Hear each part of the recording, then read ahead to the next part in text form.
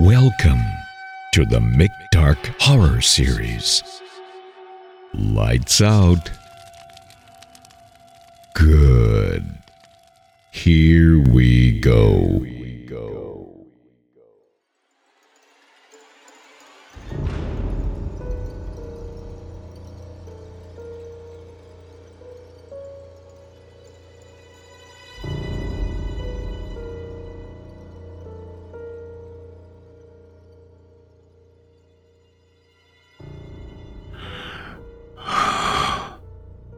The collector had arrived. How did I know? I could smell him. Sulfur. Not to mention I could hear the hound scratching ever so softly at the door. Regret was the most prominent emotion, with fear a close second. Being a good-looking early 20s man, I thought I'd make the most of the 10 years he had given me.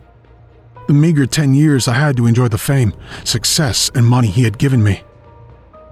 In exchange for the one possession I had since come to realize is more important than any materialistic item anyone could ever have. And now, I'd lived out my given years, and it was time to pay him what was owed. Was it worth it? Certainly not. I mean, sure, it was great driving the latest cars, dating the most beautiful women, being on the front cover of numerous magazines, not to mention dining in multiple foreign countries many times during a week. But now, it had come to a very startling and abrupt end. Honestly, I didn't even notice 10 years had flown by. Well, whether or not I had noticed it, my time was up. He was walking up the stairs now. The stairs that led to my bedroom, my sanctuary, my safe room. I didn't feel very safe now. My heart was pounding in my chest so hard. It felt as though it thought it could break free from my chest and escape, thus saving itself. But no, we were in this together. The moon shone in brightly through the huge sheets of glass that served as windows to my domain, casting long shadows from the trees outside.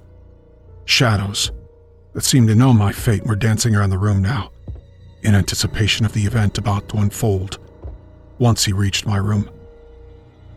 His ascent up the stairs seemed to be taking forever, and the damned hounds of hell stood vigil at my door, scratching, assuring me they were there and ready to tear me apart in the event I foolishly tried to run for it.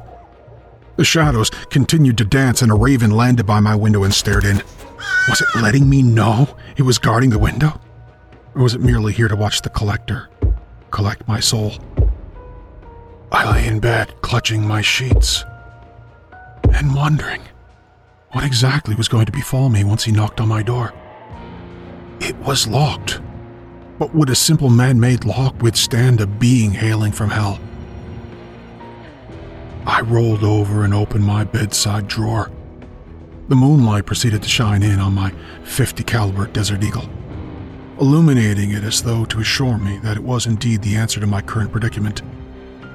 But should I end myself and put the cold metal barrel to my head, or do my best to keep my nerve and shoot my aggressor once he entered? Rather the latter.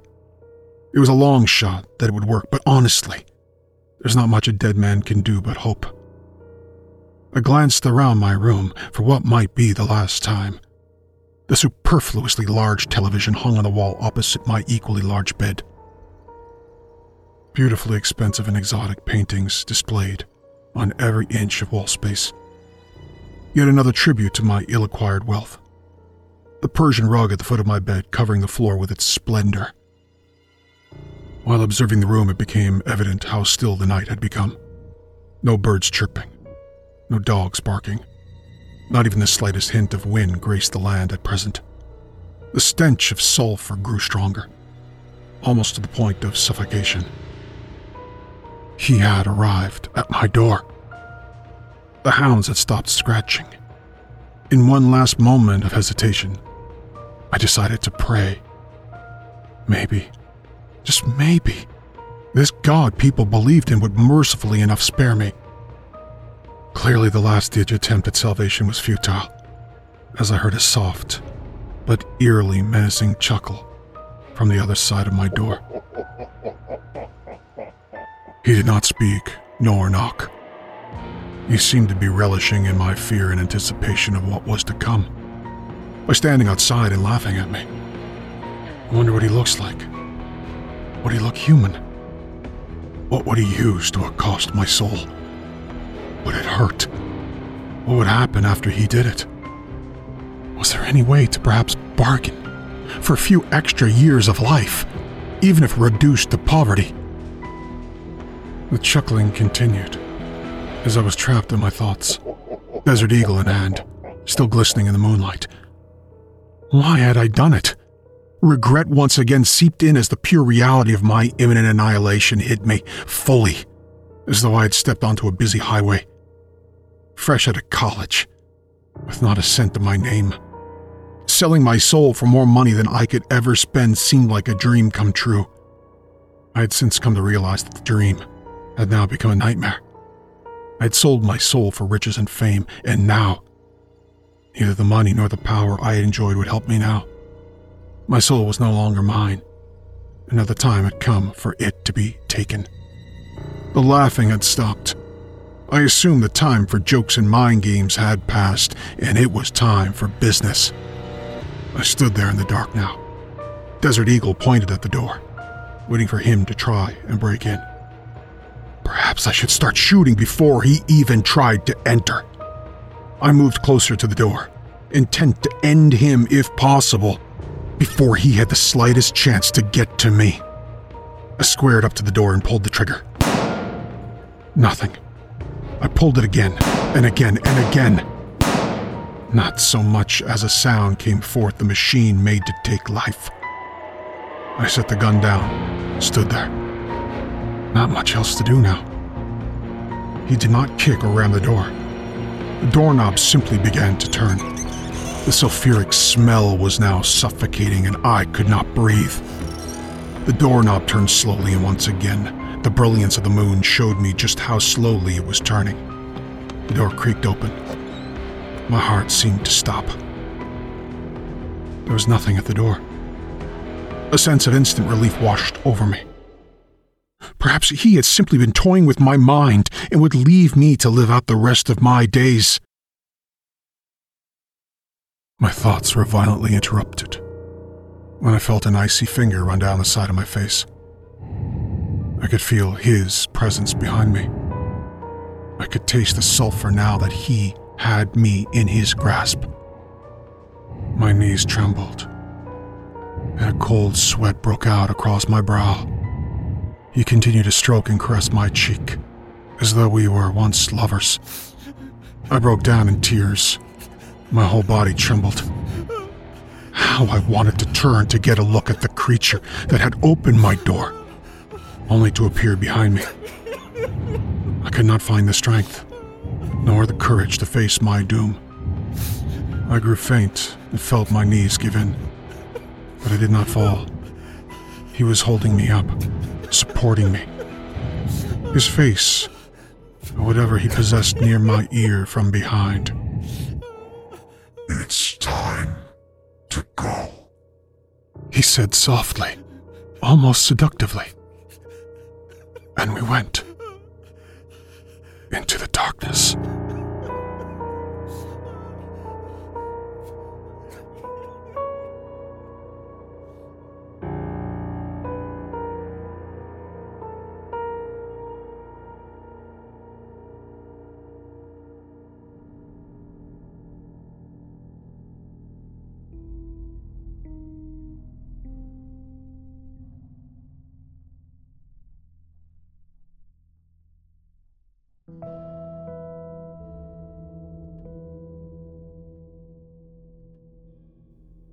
The scratches were deep. Blood had been drawn. The fact that they were self-inflicted were a testimony that something was undoubtedly not right with James. The restraints creaked with every sharp, rigid movement he made. The sound he let loose made all of their blood run cold. It started very low, almost animalistic, The sound gained in volume and pitch until their ears felt as though some psychopath had embedded a fork into each of them and was scraping inside with the utmost vigor. Jeff and Marco looked at each other as they stood above the bed that contained the body of what once had been James. Fear. Fear was so evident in them. It seemed to be written on their foreheads in luminous font. It had just been a silly game. Nothing more, nothing less. The goal of the game was to talk to a spirit, to see what he knew about them, or what was in store for the future. Because according to the stories, spirits could tell you that sort of stuff. What they had brought into our realm was far from the idealistic spirit they had imagined. They were under the illusion it would have been friendly and cooperative. How wrong they had been. James' skin had taken a yellowish tone. His breathing was fast and shallow. From time to time he twitched, like a dog does when it's in the throes of a dream it can't wake from. They didn't know what to do. Jeff shook him. All that accomplished was to show them the whites of his eyes as they rolled back into their sockets. He stopped, and they just stared at the ghastly sight of their friend before them. The bed rattled and shook as James started seizing. What do I do? Jeff shouted in a panic. Open his mouth! Hold his tongue so he doesn't bite it off! Came Marco's reply. In a flash, Jeff gripped James' jaw and pulled it open, while immediately inserting 2 fingers to place on his tongue. The shaking and convulsing persisted until, again, James let loose the blood-curdling sound he had made earlier. And with that, looked directly at Jeff. What Jeff saw in the eyes of James was not human. Their gaze was broken when suddenly Jeff felt the most excruciating pain he had ever felt course through his body. He looked down and let out a scream as he saw James covered in blood. With 2 badly removed stumps where his fingers had once been, James laughed eerily.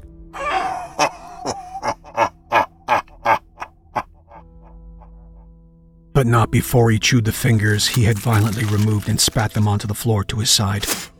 Jeff screamed until his throat was raw, all the while holding his maimed hand. His fingers lay on the floor in front of him, chewed in such a manner they no longer really looked like fingers any longer.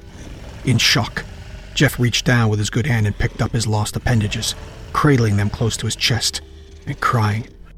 James' laughter continued while Marco stood there, unable to move or say anything. The game had gone well at first, or so it seemed. They set the board up, darkened the room, and lit the candles as the instructions had dictated. They joined hands, said the incantation, and proceeded to all lay hands on the small bit of glass that would guide them to the letters and phrases that were spread out on the board, and that the spirit would use to communicate with them. They asked the room if anyone was present from the spirit world, and it wasn't until a good few minutes later they all felt a gentle tug on the glass that led them to the block on the board marked yes. They looked at each other in excited disbelief and went on to ask their spirit friend a number of other questions. Little did they know they had invited something that was interested in more than playing a game with a few young adults. What do we do now? Marco screamed at Jeff, who now sat on the floor cradling his disfigured fingers. Jeff was of no help and James continued laughing, although the pitch and tone of it changed drastically. It sounded as though he was laughing in a cave and it was echoing all around him. Marco looked around the cabin room for some sort of guidance. It was a very minimalistic room, a single table in the center of the room, board game still atop. Their sleeping bags littered the corner of the room.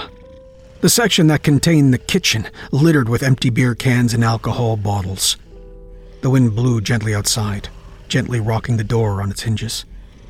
Marco, being the only one of sound mind, entered the kitchen. He tried his cell phone again, but due to the location being in the woods, network eluded the cell phone. He could not make any calls.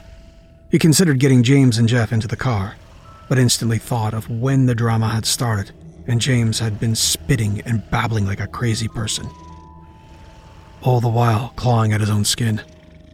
He thought of how he felt when the spirit they had been talking to informed them they would all perish together, and that it would make one of them its own. James had apparently been the chosen one. Getting him to the car now was out of the question.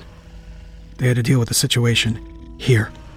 His thoughts were interrupted by the desperate shouts of Jeff, and upon turning back to them, saw James had broken the restraints of one hand and wrapped his hand around the neck of the fragile-looking Jeff. He thought quickly, opened the kitchen drawer and drew a knife. He knew not what he was doing, but ran to the bed and began stabbing. The knife penetrated James' chest over and over, each time opening a wound from which blood and a foul stench poured forth from. He stabbed and stabbed until his arms gave up on him, and he could stab no more. He collapsed onto the floor, turning his neck to see Jeff cowering in the far corner of the room, dismembered fingers left lying forgotten on the floor. The smell became too much, and Marco began retching. The vomit projected from his mouth, covering the floor, creating a disgusting mess of vomit and blood. He vomited until he was throwing up bile. The knife he had used lying covered in blood at the edge of the bed, untouched by the vomit at least. The cloth they had used as restraints hung from the bedpost. Marco rose to his feet and walked to the bed. Eyes open, chest gaping with knife wounds. The smiling face of James still seemed animated. Looking at the body, Marco felt nothing. What lay dead before him was no longer the man he had known since he was a child. What lay before him was something else. Gathering himself, Marco walked out to the shed and proceeded to dig a hole right behind the cabin. He dug and dug, oblivious to the rain that had begun to fall to the earth, cleaning the earth and washing away all that is wrong in the world. He finished the hole and went back to the cabin. He dragged the body off the bed, through the vomit and blood mixture, and out of the cabin. The wounds poured blood onto the floor, trailing all the way out. The rain did its job and washed every speck of it away with the dirt. He dropped the body into the hole, covered it with dirt. Walking back into the cabin, he put Jeff's arm around him and hoisted him up. They left the cabin without collecting any of their belongings. Marco loaded Jeff into the passenger seat of the car, got into the driver's seat. Without even a look back, he drove like the devil was behind him. He did not stop until he had reached his house 60 kilometers away.